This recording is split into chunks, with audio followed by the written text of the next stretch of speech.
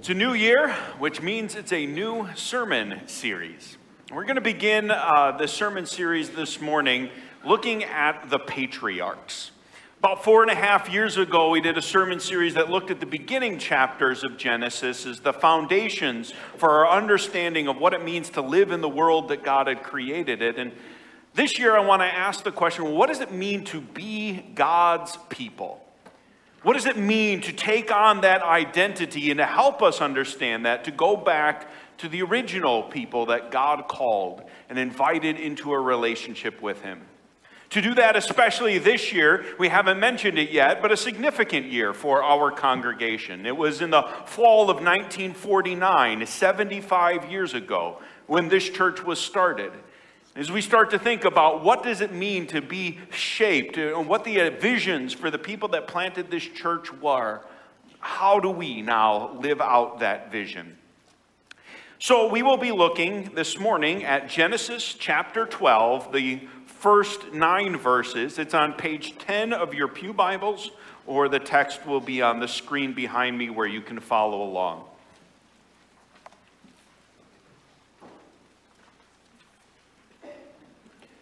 From the 12th chapter of Genesis, the first 9 verses. Now the Lord said to Abram, "Go from your country and your kindred and your father's house to the land that I will show you. And I will make you a great nation. And I will bless you and make your name great, so that you will be a blessing. I will bless those who bless you, and him who dishonors you I will curse. And in you all the families of the earth shall be blessed." So Abram went, as the Lord had told him, and Lot went with him. Abram was 75 years old when he departed from Haran. And Abram took Sarai his wife, and Lot his brother's son, and all their possessions that they had gathered, and the people that they had acquired in Haran, and they set out to go to the land of Canaan. When they came to the land of Canaan, Abram passed through the land to the place at Shechem, to the oak of Moreh. At that time, the Canaanites were in the land. Then the Lord appeared to Abram and said, "To your offspring I will give this land." So he built there an altar to the Lord who appeared to him. From there, he moved to the hill country on the east of Bethel and pitched his tent, with Bethel on the west and Ai on the east. And there he built an altar to the Lord and called upon the name of the Lord. And Abram journeyed on, still going toward the Negev. This is the word of the Lord. Thanks be to God.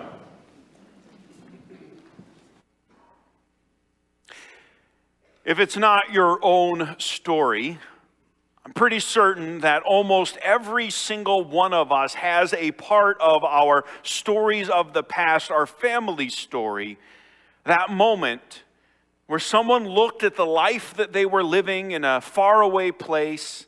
They thought about where their future was going or wasn't going, and they decided to go on a huge journey to pack everything up and immigrate to these United States. I've often thought about those stories and tried to put myself in their shoes.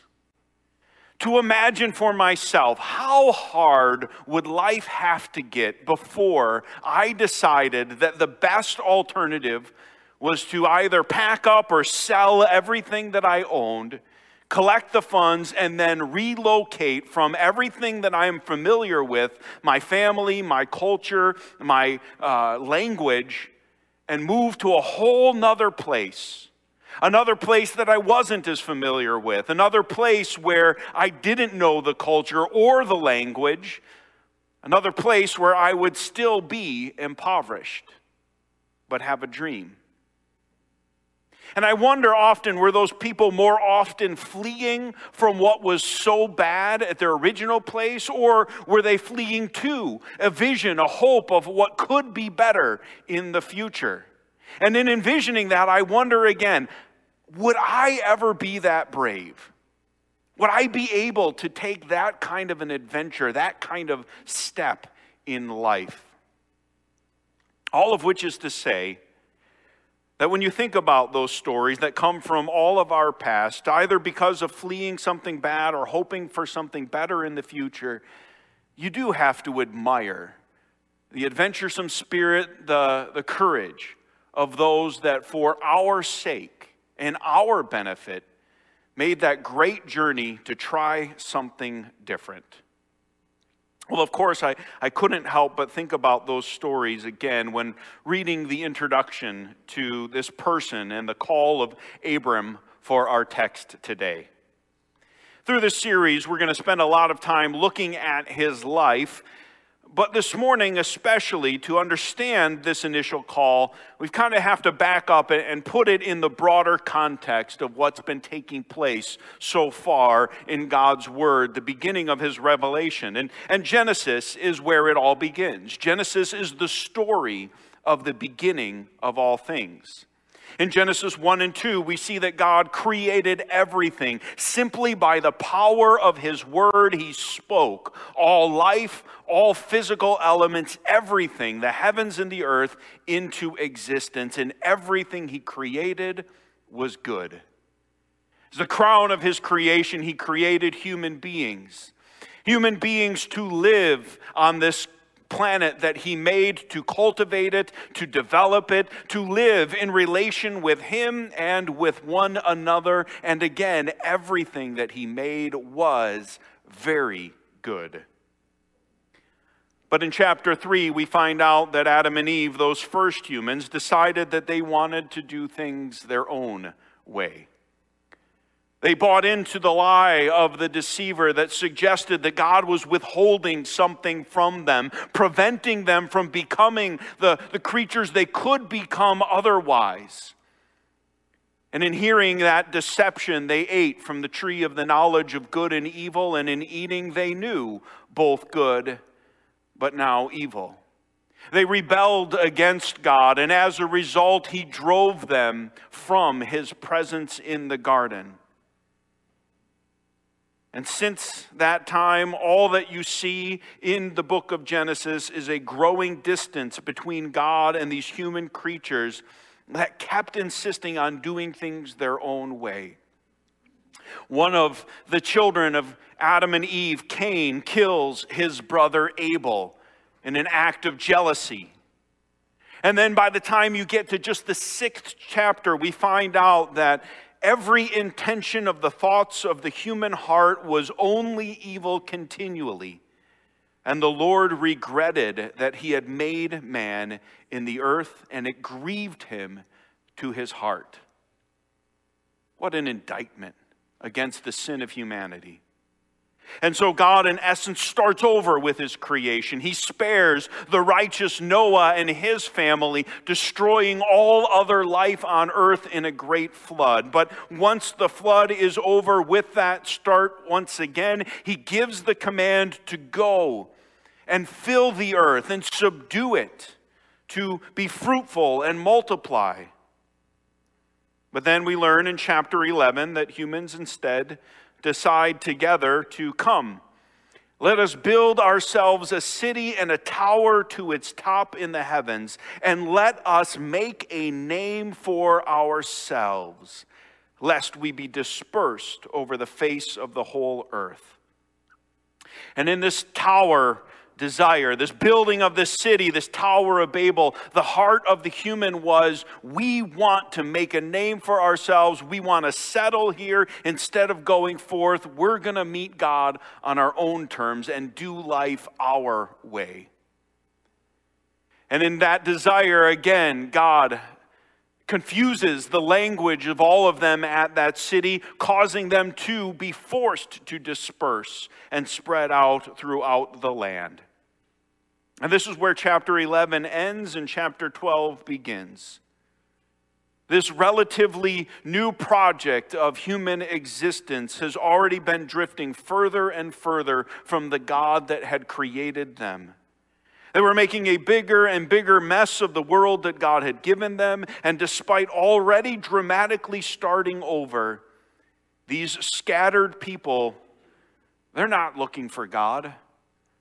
They're trying to do life in their own ways and in their own commandments, and they are failing to be the people that God had created them to be.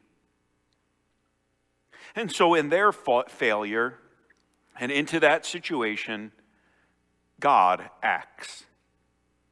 Of all of these different, now newly formed language groups and people types, God calls and chooses just one through whom he will do his work. And it's not because this one was any better or more worthy or more righteous than anyone else. As far as we can tell, it looks like Abram and his father Terah were like everyone else, living in the land of Ur, likely worshiping idols and doing life their own way. There really isn't much of an introduction to Abram. We jump right into his story at the beginning of chapter 12, but right away in verses 2 and 3, God speaks to Abram. And in that speaking, he gives Abram some incredible promises, depending on how you count them, at least 7. God promises to make a great nation of Abram, to bless him, to make his name great, so that he will be a blessing, that God will bless those who bless him and curse those that dishonor him, so that all the families on the earth, all those scattered clans, would be blessed through him. Promise after promise, blessing after blessing, blessings that are personal to Abraham and his family, his reputation and his future, and blessings that are going to be global, affecting all of humanity. And when looking at that passage in the context, you can't help but see the parallel in the promises that God gives to Abram and the desire of the human heart at the Tower of Babel. There they said, we want to make a name for ourselves. God laughed at that desire. And here God says to Abram, I will make your name great. There they wanted to settle into a land, and here Abram is told, I will give you a land that you will settle in. God is going to be doing the work. The other scattered nations, they're going to have to invent a God. They're going to have to search for him and create false images to worship, but Abram would know God. The other scattered nations would have to invent a purpose, a meaning for the days that they are giving for their very lives. But Abram is told through his relationship with God, he will have a meaningful existence where he is blessed and where he is blessing others. What a gift. But as wonderfully exciting as these promises are to hear, we have to immediately recognize that there are several issues that are going to be problematic in the pursuit of those promises.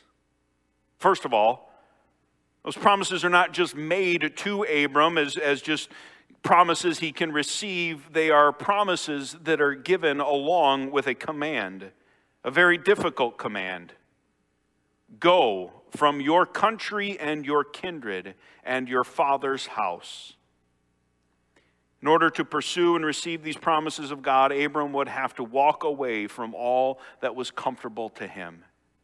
And again, we hear those words, but I want to pause and just think about what those words, what those actions would mean, especially back in that day. Your land was everything about who you were.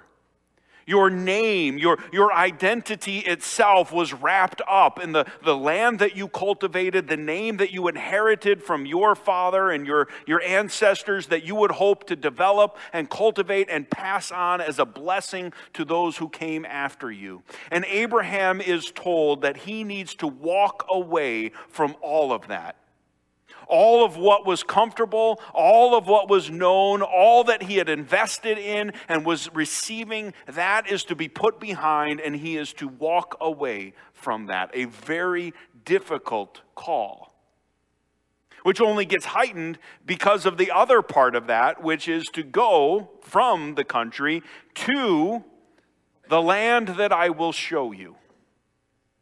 Which again, wonderful, but very sparse on the details there. What land is this? Is it 20 miles down the road or 2,000 miles in the distance? And what's there? Is it a good land that's developing, that's fruitful, or is it a difficult land? What is waiting for me in this land? And even part of that difficulty we find out in our text in verse 6 of chapter 12, that at this time the Canaanites lived in this land. So this already is an occupied land, and as we will see, that's going to become problematic for the descendants of Abraham. That leads to another complication. A lot of these promises are clearly ones that are beyond the person of Abram and benefit not him, but his descendants, which is great, except for one major issue. Back in chapter 11, we get a very brief introduction to Abram, his family, his father Terah, his brother, and what we find out is that he has a wife named Sarai, but the only thing that we learn about her is that Sarai was barren. She had no children. We also learn in verse 4 of chapter 12 that Abram is already now 75 years old at this point. So if you're going to have these promises of becoming a great nation and having a blessing to pass on to your descendants, that's a wonderful thing to celebrate as a promise. But there is no descendants as of yet. And the prospect of descendants coming at 75 are not looking very good. This is creating all kinds of problems. But in recognizing these problems, we are also recognizing an important truth. That if any of this is going to happen, it's God that is going to have to do it. God will have to lead Abram to where to go. God is going to have to give the land to Abram and his descendants, despite it being occupied. God is going to have to give the descendants that Abram will be able to pass these promises on to. Yes, Abram is called to obey and to go. But all of the success of this journey is not dependent on him, it is dependent on God. And in essence, just like the flood, or at least similar to it, God is starting over. He's choosing one person that he is going to work through, and rather than them figuring out life on their own, God says, I will work with you and bless you and guide you in a way that nobody else will be guided, directed, and blessed. But in many ways, this isn't a call to pursue the promises.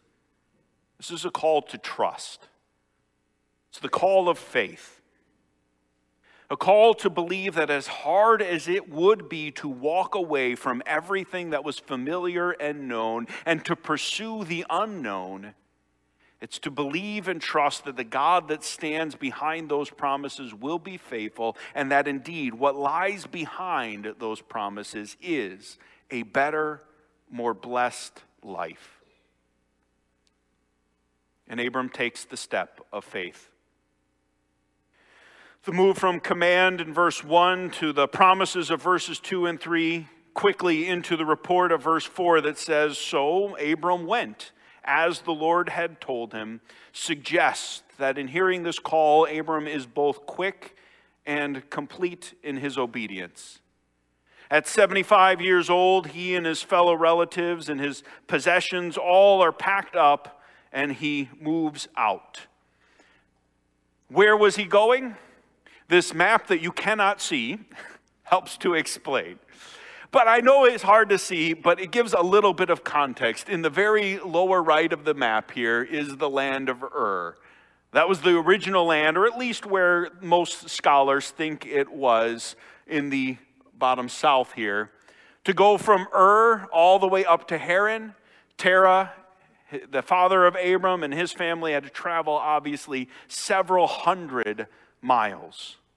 And then from Haran, Abram packs up and goes down into the land of Canaan. Again, another several 100-mile journey, not with any guidance or direction except for the word of God.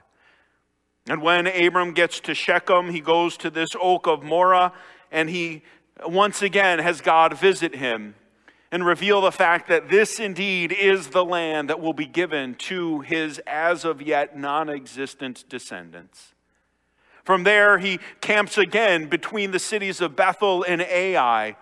And once again, just as he had done in Shechem, he builds an altar there. And those two altars are suggestive of the fact that this land is a place where God is claiming, where God will be known, where God will be worshiped, where God will dwell with the descendants of Abraham as their God and they as his people.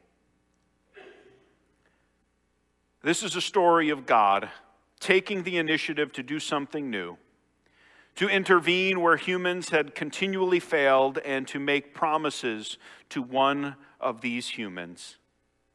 And this part of the story is a story of that human, Abram, believing in God and trusting his promises and moving forward in faith, doing difficult things in pursuit of obedience, trusting that God would follow through. Now, a bit of a spoiler, but not much for those that most of us knowing the rest of the story. The first thing that we will learn and find out as we journey through this with Abram is the fact that indeed God will be faithful to his promises. As much as this is dependent upon the fact that God must be the one acting, we will find out that God will. God doesn't make his promises lightly. He will follow through on everything he told about to Abram. But we will also find out that the parallel of Abram, even though in this text he is faithful, will often fall into that pattern of humanity where he would rather trust himself and his way than God and his direction. We will find that the old pattern of humanity will creep up, and he will try to move forward in his own power and strength, and when he does, we will realize that things do not go well. Which is what always happens, and which leads us to the main message I want us to be hearing from this text this morning. This is the start of a new year. As already had been alluded to, as we talked about last week, and I'm sure as many of you have been thinking about over the last couple of weeks, as we start this new year, many of us take this as an opportunity to refocus our lives, to think about plans and ideas and visions of what we want to do in this coming year, the people that we want to become, the things that we want to improve in our lives, and a new focus on goals and dreams that we have for the future, not only for ourselves, but a part of the communities in which we live. But in that, there will also be that forever human tendency to try to develop and pursue those dreams in our own strength, to try in our own power to make our names great, and to do what we want to do and accomplish. And humans have been trying to do that for as long as history has been recorded. And when we do try to do things in our own power, in our own will, in our own strength, what we find is over and over again, we fail, things end up blowing up and getting worse. And in that, God could just step back, shake his head, and destroy us and say, what an awful human being that we are to rebel against the God that he is. But in his grace and mercy, that's not what he does. In his grace, he has come. He has revealed himself to us in his word, and as we just celebrated in Christmas, more fully through the work of his Son, Jesus Christ, the Word made flesh. We humans will always fall short and get things wrong. That's why we needed Christ to come, to offer himself as a sacrifice so that our sins could be forgiven and the broken relationship that we broke between us and God could be mended and repaired, and that we could receive the blessings of a meaningful and purposeful life and a blessing of a life to come in eternity in glory with the Lord. But with those great promises always comes challenges. There will be many times in this coming year where we will look at what we want for our lives: improved finances, a better body, a better health, a better person that's admired and praised, where we are known well, and the path forward to that seems clear to us. But it's a path that God says is closed to us if we're going to be his people. And instead of pursuing things in our strength, what we want, our desires, our dreams, the call is to surrender and to say, Lord, you're the one who has given me these promises. If I try to pursue them in my own strength, I know I will fail, and so I want to follow you, where you lead, where you guide. And in following him, there are going to be times where we have to walk away from things that are very precious to us. And it will be hard to give money. It will be hard to give up pleasures. It will be hard to sacrifice certain things. But what we are walking toward and the one that we are following is faithful. And so we make those minor sacrifices with the trust and belief that the God that stands behind the great promises of a better, more blessed life and future blessings to come is a God who is faithful. And so those minor sacrifices are nothing to the glory that we want to give to him as we live for him, as he calls us and guides us. And that's my hope for us as we start walking through this sermon series and we look at the patriarchs. If you are here this morning, by definition, God is calling you. The Lord is inviting you into a deeper walk with him. He has blessings in store for you. And for most of us, that doesn't mean that we have to pack up all of our belongings and become foreign missionaries, but it will mean at least minor sacrifices. And my hope and my prayer is that we start the sermon series as we begin this new year, that the desire of our heart as the people of God are followers on a journey, that wherever God is leading, we let nothing stand in its way so that we can pursue his blessings for our lives, not for our glory, but for the glory of the one who gave up everything for us. And it's in Jesus' name that we pray these things. So let's bow our heads. Lord God and Heavenly Father, the books of history, and including your word especially, and the evidence of our very eyes suggest that when we try to pursue greatness in our own strength and desire, we fail. But Lord, we thank you that you don't just walk away from us and leave us in our failure, but through your grace you continue to call, you continue to love, you continue to pursue. Lord, in your word and through your Son, you have given to us so many wonderful promises. We thank you for those blessings, and we ask your forgiveness when we've neglected or walked away from those promises, when we've continued to choose our desires, our hopes over yours. But I pray that once again in this coming year we would surrender, that we would say that wherever you lead, we will follow, that when you call to go, for us to give, for us to stop, that our hearts would respond always with obedience. Lord, we want to serve you because we can trust in your faithful promises. This we pray in Jesus' holy name. Amen.